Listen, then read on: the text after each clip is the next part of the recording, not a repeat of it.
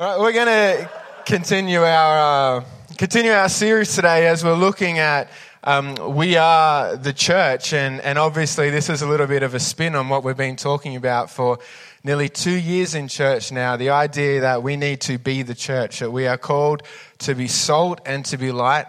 And we kind of figure that we've been talking about it for so long now that it's time for us to actually switch the way we're talking about it, and instead of being the church, realize that if we are being salt and light, then we already are the church. We are the church in the world that we live in. I've already talked about salt being a preservative, so we're looking at the characteristics of salt at the moment. For these couple of weeks, we've looked at the fact that it's a preservative. Last week, Jess preached on how salt makes us thirsty. And are we making people thirsty for Jesus in our life? And this week we're going to have a look at salt and the thought that it adds flavor. Who loves to douse anything on the meal table in a large quantity of salt? Who likes a few chips with their salt? Yeah, well, we're talking to the right people. Matthew 5, Jesus said after he just went through the Beatitudes on the Sermon on the Mount, he said in verse 13, "You are the salt of the earth, but what good is salt if it has lost its flavor? Can you make it salty again? It will be thrown out and trampled underfoot as worthless." So today we're going to look at how we can remain salty, how we can remain people who add flavor to whatever world that we exist in, not the world, but the world that you exist in. The places where you walk every week, the schools, workplaces, families, sporting clubs, chess clubs, punch and high clubs, whatever it might be that you are in every single week, that's your world. And our call is to be the church, or realize that we are the church in that world. And so we're going to look at today how being salty can add flavor to those worlds. And we're going to have a look at the life of Joseph from the Old Testament. Now, this is a man who experienced a lot in life. He got sold by his brothers into slavery. He got falsely accused and imprisoned. He rose high and then had it all lost and taken away. He spent years in prison for things that he did not do. And I think if there's any great example that we can look at this morning of a life that still managed to add the flavor of God and the flavor of Christ in any situation, it was Joseph. And the good news for us is I don't know any, or I hope none of us in this room have ever been sold into slavery by our brothers, or falsely imprisoned and spent years being ill-treated. But yet we can still, if he faced that and remained salty in his world, added flavor to the people that we'll read about, all the things that he did, then surely we can still do it in the world that we live today with the help of his example and, of course, Christ. So we're going to pick up Joseph's story in Genesis 39, and there's a little bit of reading to do. Before this, Joseph had just been sold into slavery by his brothers. They didn't like him. And in some ways, they had a good reason to, because in the time between chapter 37 and 39 of Genesis, Joseph has gained a little bit of maturity. And we pick it up that he's been purchased as a slave in Egypt at the beginning of 39. It says, "Now Joseph had been taken down to Egypt. Potiphar, an Egyptian who was one of the Pharaoh's officials, the captain of the guard, bought him from the Ishmaelites who had taken him there. The Lord was with Joseph so that he prospered, and he lived in the house of his Egyptian master. When his master saw that the Lord was with him and that the Lord gave him success in everything he did, Joseph found favor in his eyes and became his attendant. Potiphar put him in charge of his household, and he entrusted to his care everything he owned."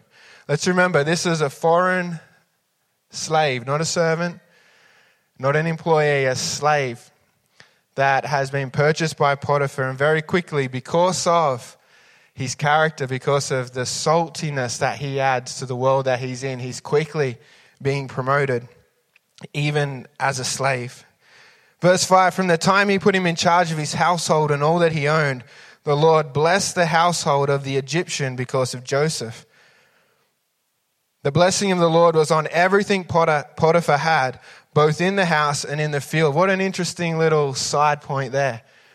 That here's a man of such high godly character who was being the church, being a shining example of God and of high character and integrity in this place. And it wasn't just his life that prospered, but the life of Potiphar.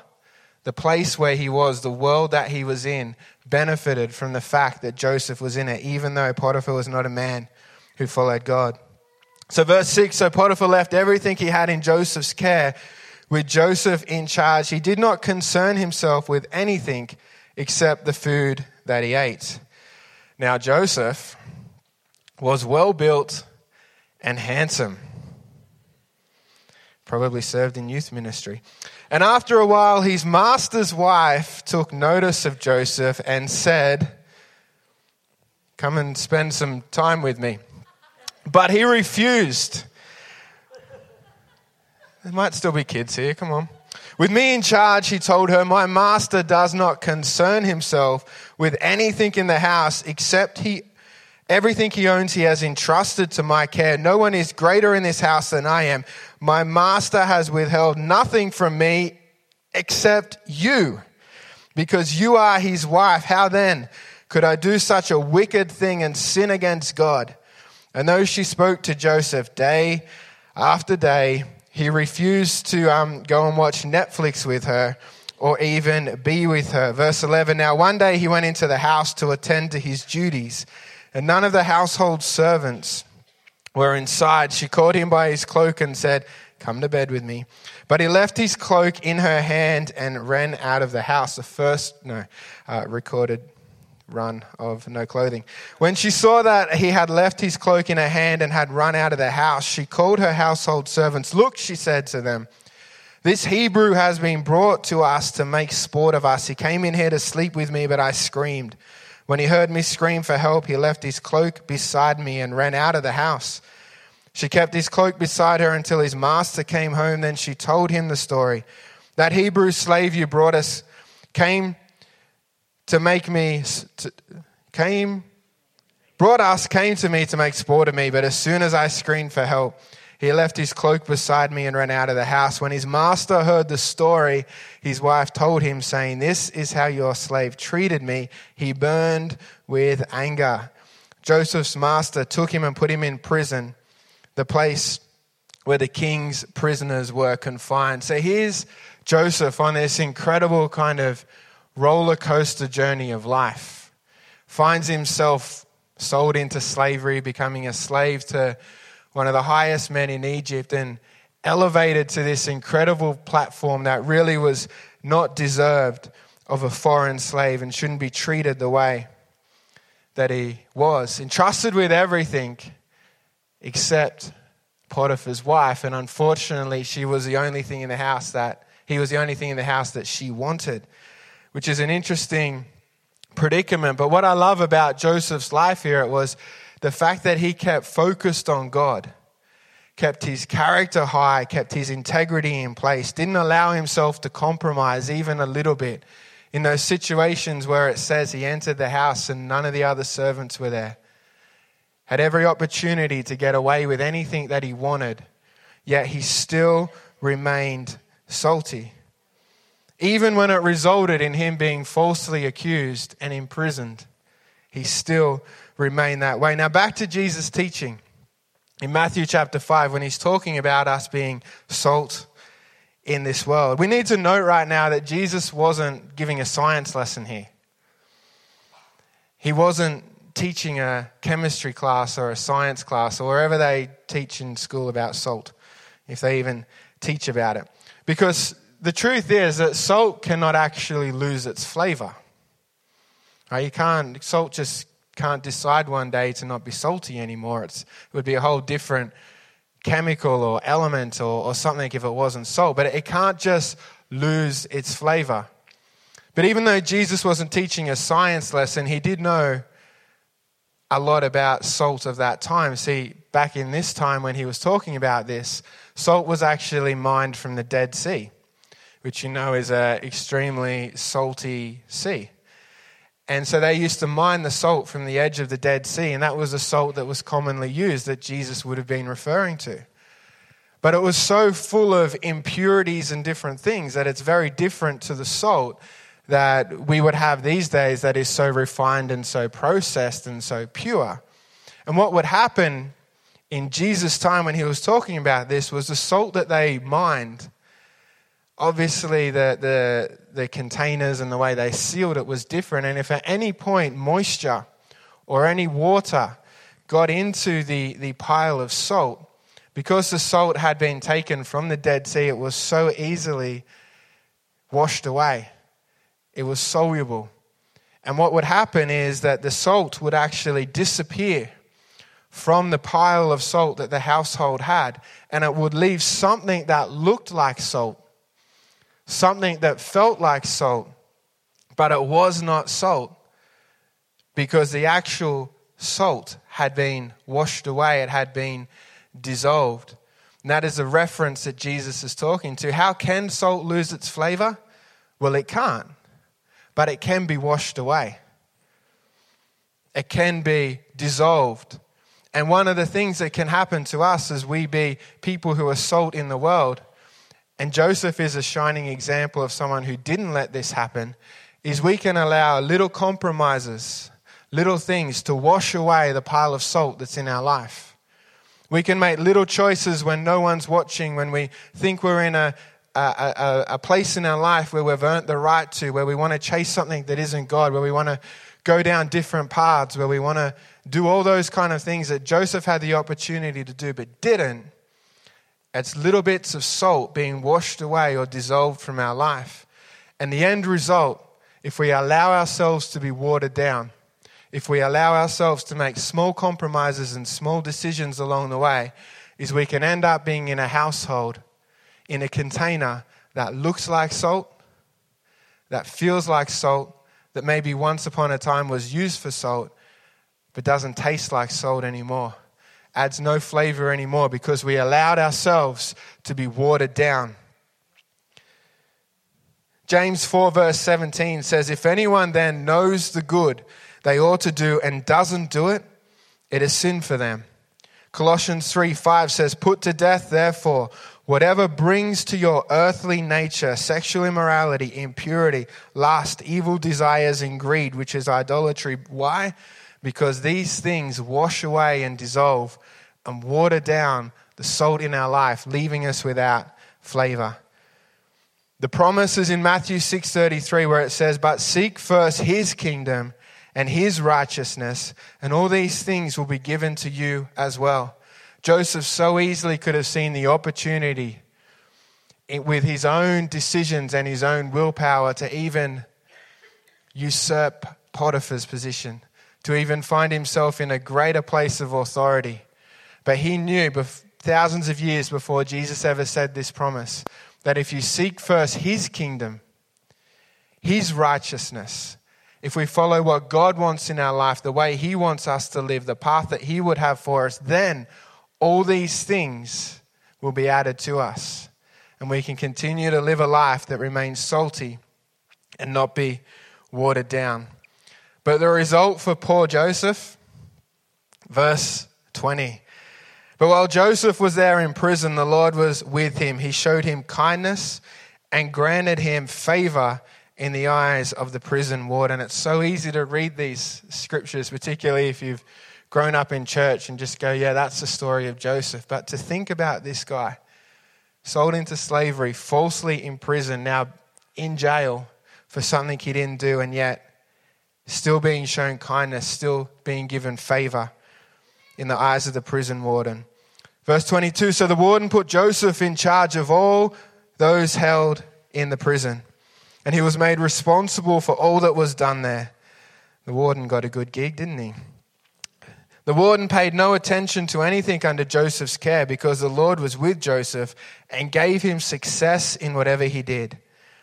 Chapter 40, sometime later the cupbearer and the baker of the king of Egypt offended their master, the king of Egypt. Pharaoh was angry with his two officials, the chief cupbearer and the chief baker, and put them in custody in the house of the captain of the guard, in the same prison where Joseph was confined. The captain of the guard assigned them to Joseph, and he attended them. After they had been in custody for some time, each of the two men that were being held in prison had a dream on the same night, and each dream had its own meaning. As the chapter goes on, we find that Joseph interprets the dream of both the baker and the cupbearer while he's in prison. And as time goes on, those dreams come to pass. And unfortunately for the baker, it means that his life actually came to an end. And for the cupbearer, he was restored to his place beside the king, beside the Pharaoh, back to his job. And some time had passed, and what I love about this is Joseph still remained salty. He had every right in the prison for every reason that he shouldn't be there, to be a man who was bitter, who was horrible, who wanted to sit in his cell and just count the years as they went past. But he still found favor, and he was still somebody who added flavor to the prison that he was in, and even to the point of impacting and influencing the lives that were around him. Back to Matthew 5 and what Jesus taught us from there. Let's remember again that it's not a science lesson.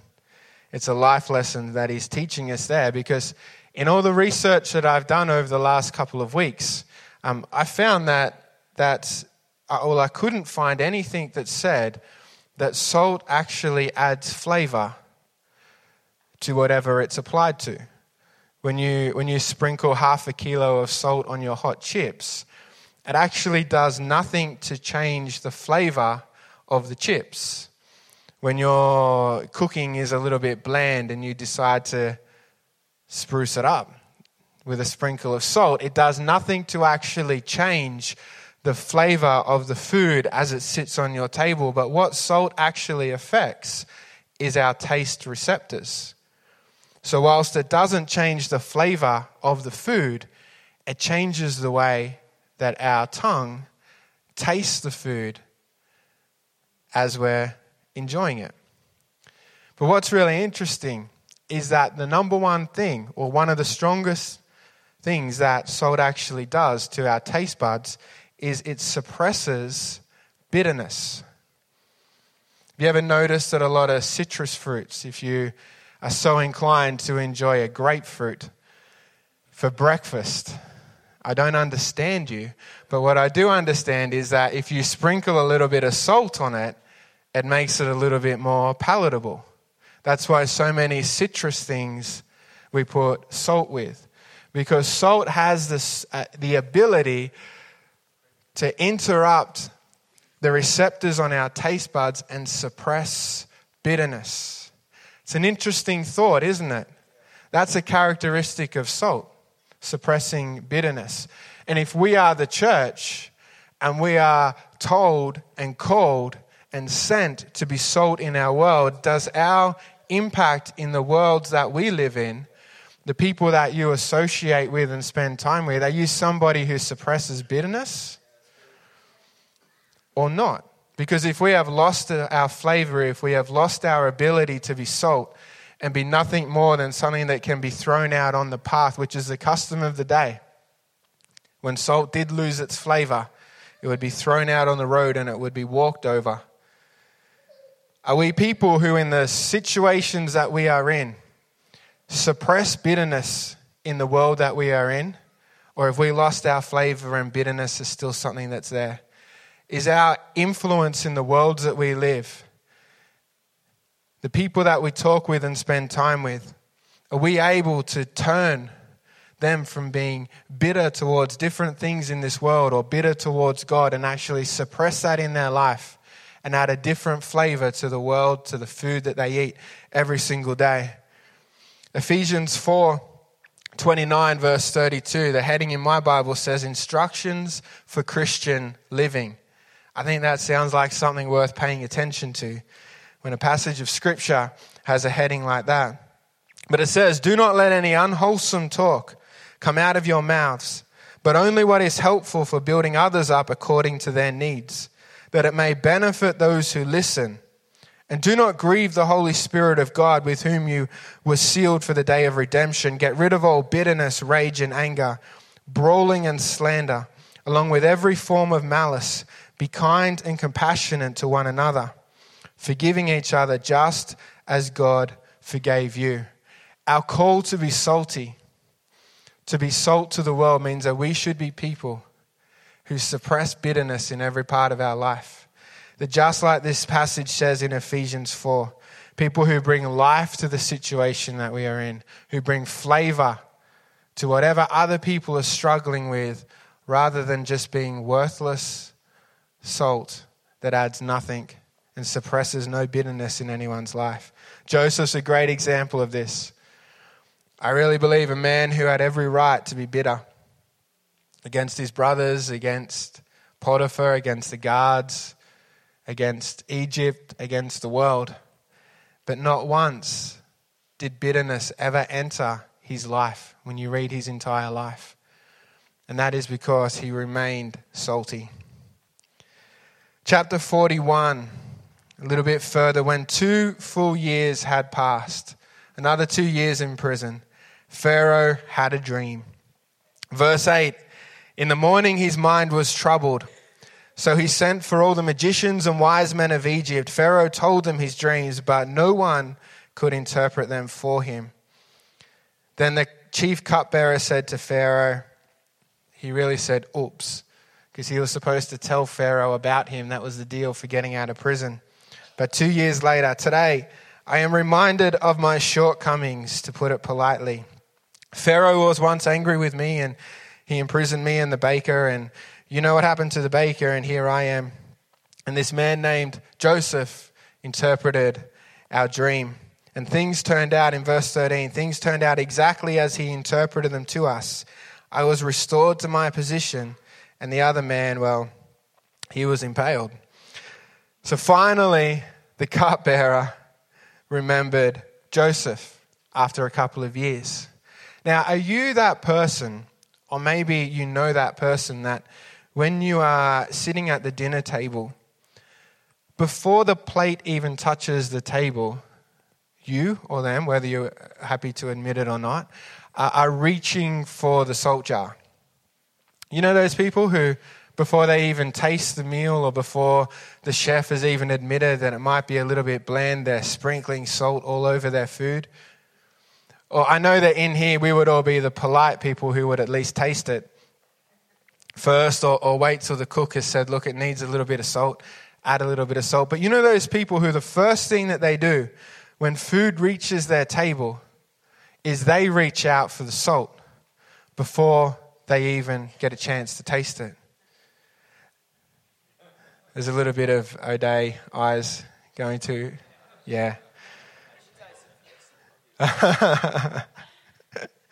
But if we are to be salt in people's lives, then the question for us today, the third question, is are we the first thing people reach for when they find themselves in a life that tastes a little bit bland?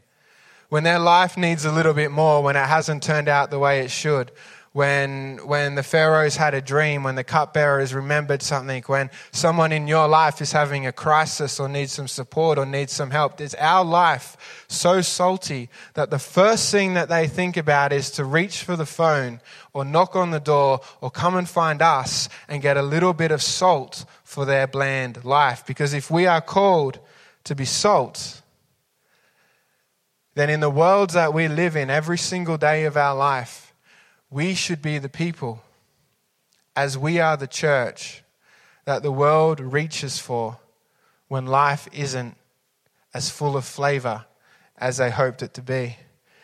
Proverbs 15:23 says, a person finds joy in giving an apt reply.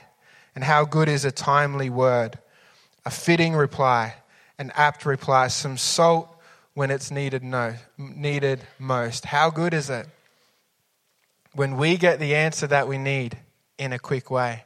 But how much better is it when we can give somebody the answer in being salt in their life when they need it most, when life has turned out a little bit bland?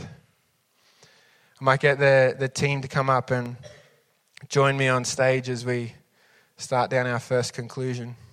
But the life of Joseph is a great example.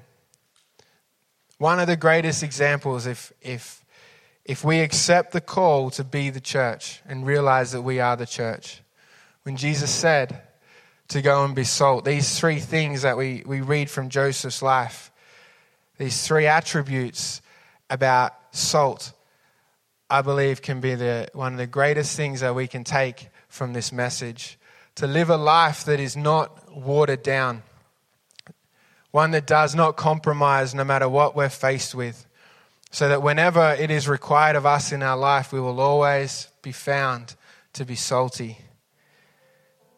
Living a life without bitterness. Suppressing bitterness in the world that we're in. Always being ready to give life. To give hope. To give an encouraging word. To walk into the morning tea room in the workplace tomorrow and not join in the gossip. But simply because of our presence, not our preaching. Not the fact that we walk in there with our Bible. But simply our presence in the room, because we are so salty, suppresses the bitterness of others. Not because of the right words, but just because of who we are. And being the first thing that people reach for when life is a little bit too bland. When life hasn't ended up the way it should. When crisis is real. Being so salty in our life. Being so full of who God is and how Jesus wants us to be. That we would be the first thing that people reach for, knowing that they can find the answer in who we can tell them about. And that is how we be the church. I love Slim's testimony. Like, honestly, I didn't really feel like preaching after hearing that. That's a much better job. Because what I love is it's a Romans 12 life. It's a life that says I'm going to allow my mind to be transformed by Christ. And then I'm going to live my everyday, ordinary life, my sleeping, my eating, my breathing, my going to work. And I'm just going to be salt and I'm just going to be light. Like, I love that Slim, and don't take this the wrong way, isn't sitting here in a suit and tie. I love that when he found Jesus, he didn't have to change who Slim was. His mind has been renewed. His heart has been changed, but he's still Slim. Because to his world, to his friends who need flavor, who need to reach for the salt jar every now and then, who need less bitterness in their life, they still want to call Slim. He's the best Jesus that his friends can ever see because he's Slim. And that's the greatest message that we can ever take from Jesus' teaching here. He said, go into the world and be salt and light. He didn't say be anything different than who you are. He said, just go and be me to your friends in your world. Go and be salt. Don't be watered down. Live a life that never compromises, that chases God, that believes that if you seek him first, everything you adequately need to live your life will be given to you. Live a life that brings hope to people, not bitterness. And be the first thing that people reach for when life isn't what it meant to be. I want to finish today a little bit awkwardly. So that's not unusual. But I just had this really interesting / awkward thought while I was in the prayer room this morning. And then unfortunately, Ian prayed for me and said, God says, go with it, basically, is the message that I heard in words.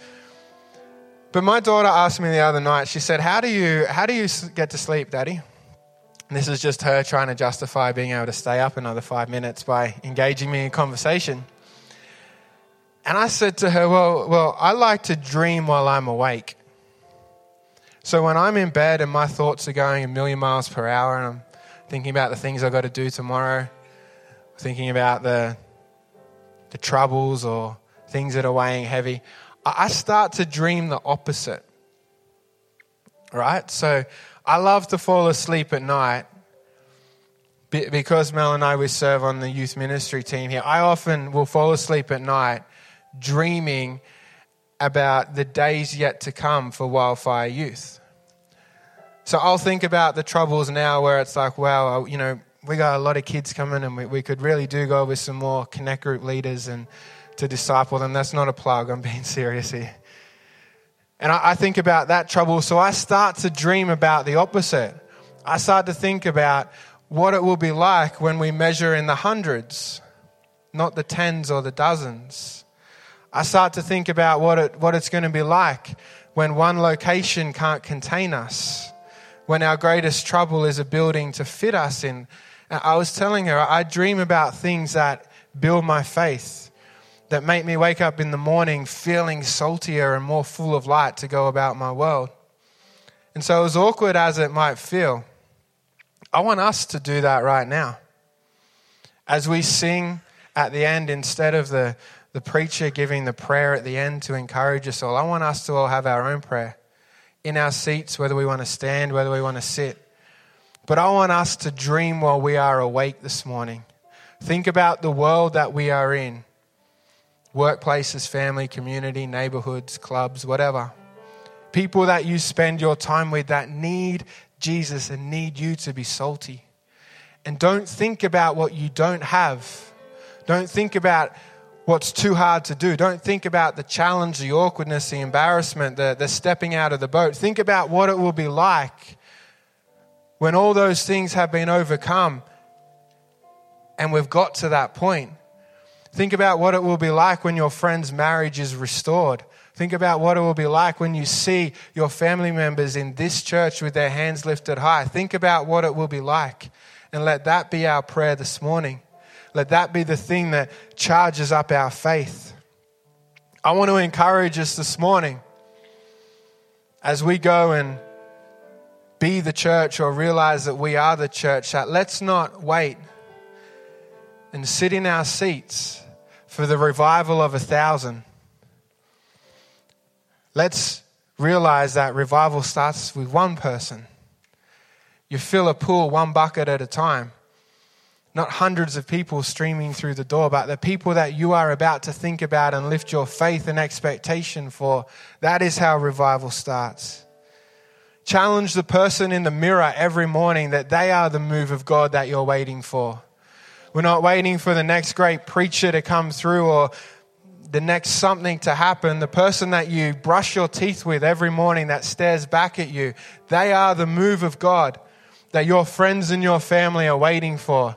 They are the move of God that your workplace needs. That's why you've been positioned and purposed for that place. And don't wait to be perfect. God uses broken vessels. If we wait till we are perfect, it's going to be really hard to find someone who needs Jesus in heaven. That's the only place we will ever reach perfection. But now is the time for us to be the church. What are we waiting for? Let's start filling the pool one bucket at a time. One young person at a time. One old person. Who cares? They're all people who need Jesus. And they're all people who will find him by how salty we are.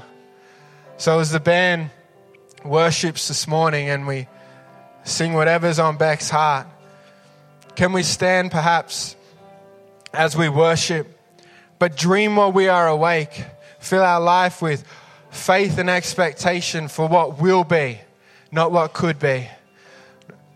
Turn our challenges into faith this morning as we sing and as we worship.